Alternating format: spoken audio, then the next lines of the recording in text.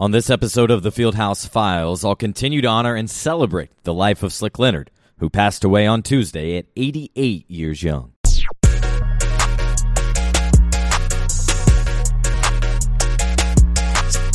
And welcome into the Fieldhouse Files, the podcast where I take you behind the scenes with the Pacers, talk to individuals on and around the team, and tell you what you need to know. Well, it's only been a few days, but Slick's presence is still very much felt. It's not surprising, but I've loved to see how it's brought everyone together within his Pacers family. I know I've had several calls with a few of them over the last few days, and I know it's something they are constantly talking about. Some are in town, many are not, but as he always did, Slick was a unifier. So on this episode, I wanted to bring you a different perspective. I talked with Mark Monteith on the last episode, a former beat writer, a friend of his. Well, on this one, we're going to go all the way back to his ABA coaching days. After all, Slick's the winningest head coach in ABA history and easily has the most wins in Pacers franchise history with 529, and we're reminded of that at every Pacers home game with the banner in the rafters. I'm talking to David Craig, the Pacers athletic trainer for more than 35 years, and that meant on the road, he was Slick's roommate. Just imagine the stories. No way they got that much sleep, right? He recalls the time where Slick accidentally put an official in a headlock, where he went after the timekeeper, how he required the team to stop by the pub inside the Coliseum after home games, and while they weren't required to have an alcoholic drink, they had to be present because Slick understood the value of being around and how the little things helped with team bonding and chemistry. And so Craig also shares the late night toast that they always did to end the night. You're nobody until you do something for somebody else. Sounds about right, huh? You can read my Pacers coverage at fieldhousefiles.com, and I do appreciate the support. This is what I do full-time, and the fans like yourself are able to make that happen. And if you didn't listen to the last episode, do so. It's with Mark Monteith, former beat writer, and he offered great perspective on Slick, his humble beginnings, and making the most of it, living life to the fullest. Now, here's my conversation with former Pacers athletic trainer, David Craig. All right, now I'm pleased to be joined by David Craig, the longtime head athletic trainer for the Pacers. And on top of that, what that also means was he was the roommate for Bobby Slick Leonard. So plenty of stories probably from him, of course. And so I now welcome him on the program. I obviously worked with David for a couple years in my time with the Pacers decades ago. But David, good to speak with you. I wish it was on better conditions. But what have things been like for you and the Pacer family over these last 24 hours? Well, very surreal and tough. We all knew that and the inevitable that, that he was getting older and he was having a lot of health issues. And we knew that someday, Slick would have to leave us and go to a better place. But he was a huge influence on all of us in the Pacer family. His family, Nancy and the family were great, but he headed up everything that occurred early on with the Indiana Pacers was because of Slick Leonard. He made it happen. He was one of the strongest leaders I have never known in my lifetime. He had the ability to direct and guide people just naturally, just a natural leader. And he made everyone want to do the best they could in whatever they aspired to be. And he was an example of that himself. I don't know if everybody knows his past, but Slick came from a very poor family. Yeah. In Terre Haute, Indiana.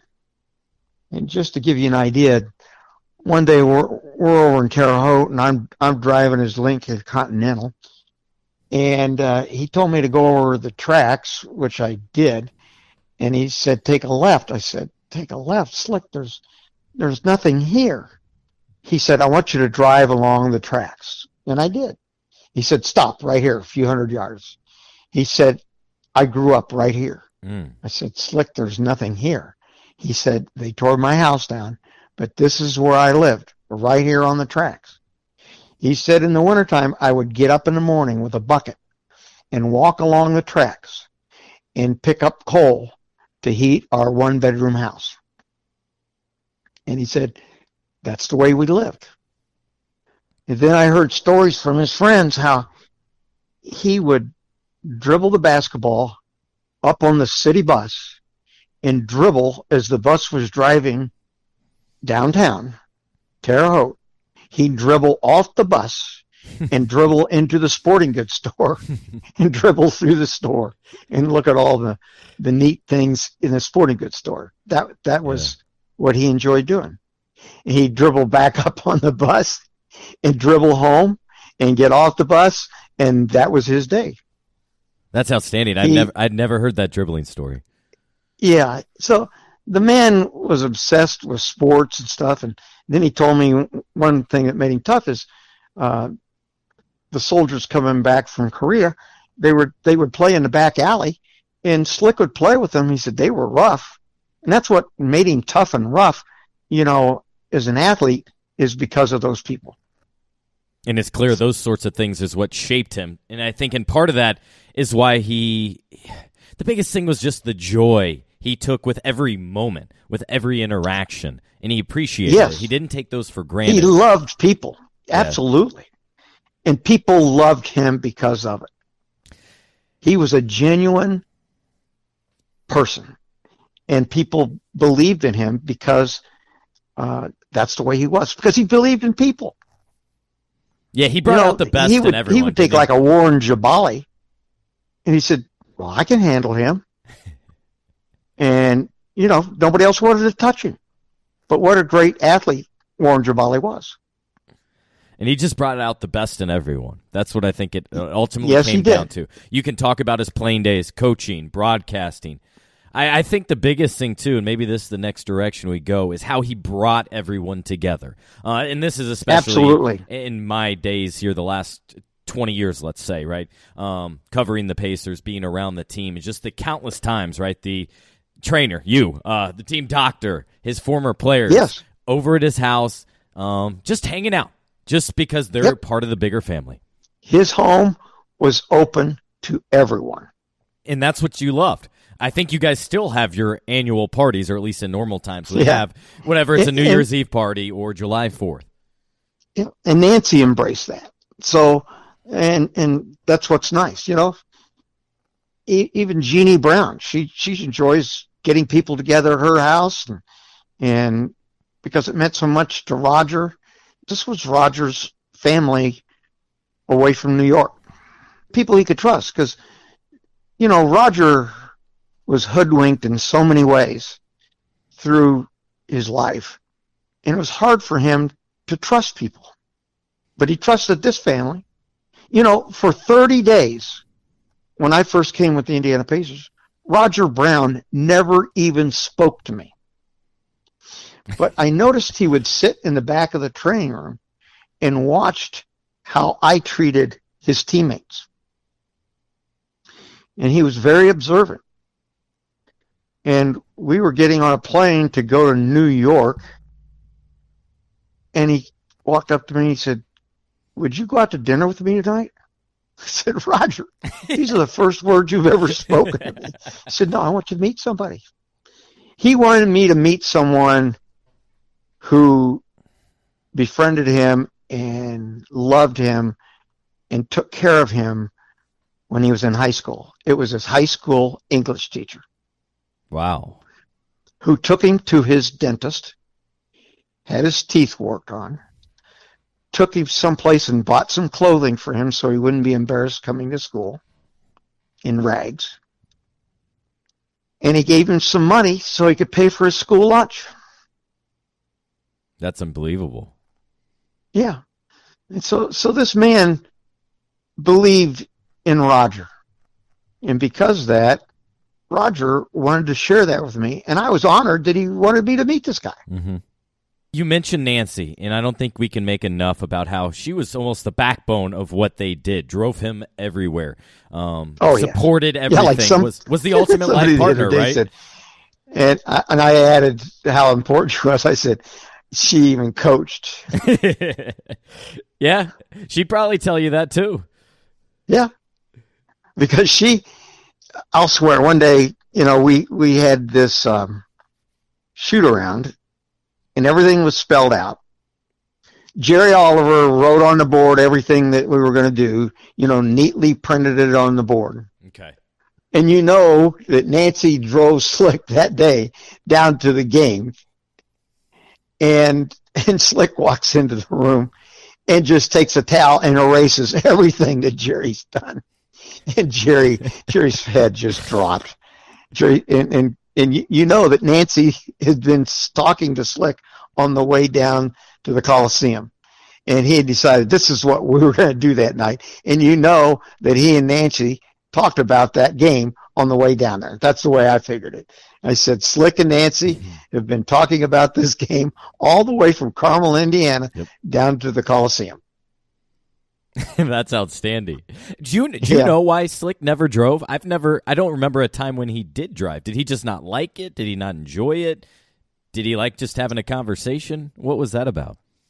Well, Nancy listened to Slick. And, of course, I think Slick obviously listened to Nancy. But he needed that. When you're a coach and you're driving to the ballgame, you're focused on the ballgame. Sure. And I think it's nice that she did drive him. And the big thing was she drove him home, win or lose, which was important. And back in those days, we didn't have a charter flight, to catch. Right. You had to go home, go to bed, get back up early in the morning and catch an early flight to a road trip, if that's what it was.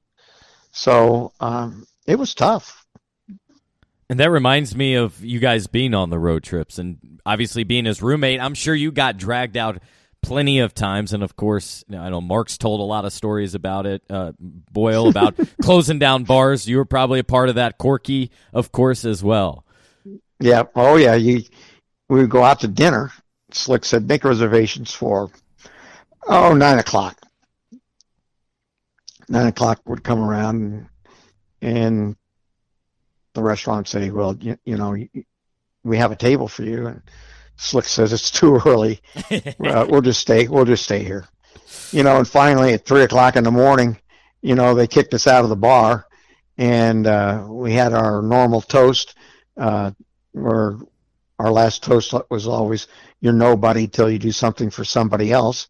And then we would leave. And in every city, when I was with Slick, I always knew a place that stayed open 24 hours where we could go get supper at 3 o'clock in the morning. That was part of the job description, wasn't it? Yeah, but it was better than going to bed with nothing. How'd you guys recover so quickly? That's the thing I'm wondering about. Like, I've been on the road. I've done that, and at least now you normally would have shoot-arounds. Like, I know he's stuck with beer, right? I'm going to tell you what. I don't recover like I used to. Okay. I don't think any of us do. Remember how you could stay out all night and just get up and go? Mm-hmm. And the thing is, my get up and go was you get up and you go to shoot-around, or you go to a team meeting. And after the team meeting, you give treatments the rest of the day till you catch the team bus to go to the game. Yeah, it's nonstop. Boy, I used to sleep on that plane. Oh, there you go. Even though it's a commercial flight, that's one way to get through those trips, huh? Yeah. But, being with the team, it keeps you young and you're inspired to be a part of it. And it was fun. I totally get the hook of that, too, because especially for someone like Slick, who's a social being, this is like your second family. You're a part of them. You win together. You lose together. And I'd love for you to speak on this as well, because especially in the later years, we didn't see that passionate, fiery, angry guy. But there was countless times, I think, at the Dropping Dimes fundraising events, and as he's telling stories, you guys are on stage telling stories. It was, him tearing apart, I want to say, the timer down in San Antonio, or him choking an official, or he things grabbed like that guy and pulled him over the statistician bench. It was unbelievable. Yeah, we didn't see much of him get into that, obviously. So he clearly had some kind of switch or some kind of passion for, once we're in game, I'm all in. Yep, and you heard I told the guys about Wally Rooney down there in San Antonio. Must have been the water down in San Antonio. But he he looked at me. He says, "I'm going after him." When he said that meant, Dave, don't try to stop me. I know what I'm doing. I know I'm going to get my ass kicked out of here, and I'm trying to inspire the guys to play better basketball. He went out and he took his hand to get Wally Rooney's whistle. Well, Wally turned around on him, and before you knew it, Slick had him in a headlock. This is the middle of a game. I said, "Oh shoot, the league's going to kick him out." But Wally loves Slick. And he wasn't going to do anything to hurt. And he knew he didn't mean to do anything because he goes, "Oh, shoot. I'm sitting there. I got a referee in a headlock." Yeah, I remember, too, at that fundraiser, the story about, I think it was Slick would test guys at bars or in their toughness and how they would react. And that specific story, I think, related to Mel Daniels. Oh, shoot. Shoot, they had to put Mel Daniels on a bellman's cart to take him back up to the room in one occasion. Yeah. That's a big man to get on a bell cart. Yeah, good luck with that. You're gonna need everybody. How is he to work with, just in terms of job? Because obviously it can be tough. I think between coaching, training, staff, you want everybody available. I had no problems. That's awesome. With Slick whatsoever. If he thought that it was in the best interest of the long-term health of an individual, of a player, to hold them out, then we were going to hold them out. And he probably got that because he was that player once, right? And so he understood to an extent of being in that position and playing through something or not and what it can do for you. And he knew his anatomy.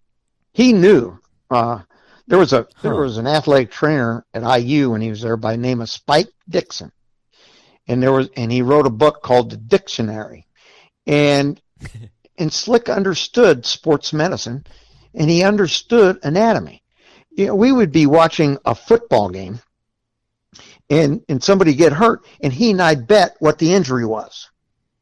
And if whichever one won, had to buy a six-pack for the other. So it was a win-win situation. Oh, sure, of course. Yeah, that's right up his alley. And of course, he loved to gamble, so he loved that. But he was a competitor. In everything. All the time. Yep. All the time competitor. But he loved people, but he loved competition. And he could find competition in everything. But when it then came down to it, he was about being with others, lifting them up, hanging out with them. And I think the thing that is most telling is the most valuable thing, right, is his time. It felt like you were the most important thing when you were with him, him. And he never he came from poverty, and he never walked by a beggar on the street without putting some money in the guy's hat, because he had been there once before. And it didn't take much to make Slick happy. The biggest thing is he just loved people, and people loved him. Yeah, it won't be the same without him, but I hope Nancy and all of you still come around and hang out often once everybody's able to. And I look forward, David, to the day where we're able to fill Bankers Life Fieldhouse, not for a game, but much like it was, I think, for Mel Daniels, we're able to fill it and just celebrate his life, his legacy, screaming "Boom Baby" in that building together, I think would be awesome. Wholeheartedly. I was talking with Art Becker today. He said, "How are we going to do this?" I said, "I don't know. I think it'll be a small family affair, maybe this week or next week or whenever." But sure. I said the biggest thing is it would be nice to have a celebration of life for Bob Slick Leonard. And I'm not talking about Banker's Life. Shoot, I think he could fill the Lucas Oil. Yeah, Lucas Oil. Absolutely. I think you could fill Lucas Oil. There's zero doubt about that. And I mean, that's the whole something community to look would just to. love to come in there and sit down and talk about the stories and look at some films put together. And God, he is such a great man, a great, great man. And, I was just lucky to have him in my life. We all were. Yeah. The first time I met him was at Sandy's Town Tavern over at college in 38th Street. And I was supposed to meet him to see if he thought it was okay for me to work as his athletic trainer. Huh. How'd you learn about the job? Come recommended or something? From Purdue, yeah, of course. They called me. Okay. Because, they called Pinky Newell up at Purdue. They said, you know anybody that's got any pro experience? And shoot, I'd worked during the summertime, 2 years with the Detroit Lions and 3 years with the Minnesota Vikings. And so we got talking, and we sat down and, had a few drinks. And he said, I want you to be here tomorrow morning at 8:30. You're hired. He said, I want you to go into the office, and I want you to meet John Weiser, because I'm going to call him and tell him that I want you as my athletic trainer. He said, you know who I am? I said, yeah, I know who you are. Mm-hmm. He said, I don't know what I'm doing being from IU, hiring some guy from Purdue, but you come highly recommended by somebody that Branch McCracken loves. So I said, well, thank you. That's outstanding. And so I had to go up home in West Lafayette, get some clothes, and come back. And the same week I got the job with the Pacers was the same week I was drafted into the Army. So I got into the National Guard, and the next summer I did all my basic training in AIT.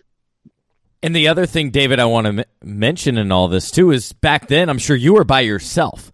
And like Slick probably taped his own ankles when he played. You were by yourself, whereas now the traveling group, there's 2 strength coaches, 2 trainers, a nutritionist occasionally. I did the business of I had at least 6 jobs. We counted them one time. Yeah. All by myself. I even did the team laundry. I'm sitting in my house right now that used to be the back hallway. My house was built in 1830. And the back hallway had my washing machine and dryer that my aunt gave me to help me so I could do the laundry for the Pacers. And it wasn't heated. I'd bring the wet uniforms at home. They would be frozen to the floor, and I had to take them in the house and thaw them out to get them in the washing machine. I think that's what people don't understand about times back then. Yeah, you had to do laundry. You were equipment manager. You were trainer. Yep. You were massage therapist. Everything. Yep. Traveling secretary, you name it. Oh yeah, absolutely. Yeah. Coordinator for all of that. No, that's we had a good time though, and and my roommate was Slick. So, and on the way to a game on the road, he'd go, call up downstairs and have a bartender come up here. Let's have a party after the game, and we'll invite the opposing coach and trainers and players and the referees. They all come to the room. He's bringing everybody together because that's exactly what he does. And that's to me, what he did. You're right. That's my biggest takeaway in everything. Yeah. I mean, it's like we had a rule. If you didn't show up at a designated location, it could be a bar, restaurant, whatever. Yeah. Because Slick the team was going to buy 1 round of drinks for everybody. But if you didn't show up, and you could bring a friend if you wanted, but if you didn't show up, the next time we met, you bought the first round of drinks. And I love that. It's something so simple, so easy, and straightforward as well, and that helps contribute to the team bonding, the team chemistry, whatever, because that's an incredibly valuable piece, whether it's 5 minutes or 30 minutes. It's expected, you knock it out, and it's something to always look forward to, and because you're in it together. Yep. And that was win or lose. Like, we had a little corner in the Coliseum called the Pub, and everybody was expected to go by the pub before you got in your car and you went home. Of course, then after they left the pub, they went over to Netto's at the Meadows. I like that, old Bob Nettlecky. And there's a lot of stories about that place too. Oh, I can imagine. We probably don't need to record those. Those are probably some great times. And David, yeah. I thank you so much for jumping on. Good to catch up with you. People don't know too, you've continued to treat individuals, former Pacers, current athletes, help with Slick when needed. And that speaks to your character as well and how you are part of that bigger family. So thanks, Scott. As I said to David, I look forward to the day, hopefully in a few months, where Bankers Life Fieldhouse will be open to all that want to be there for a celebration of Slick's life. Bringing people together, that's just what he would have wanted. Thanks for listening to this Fieldhouse Files podcast, and I'll talk to you again soon.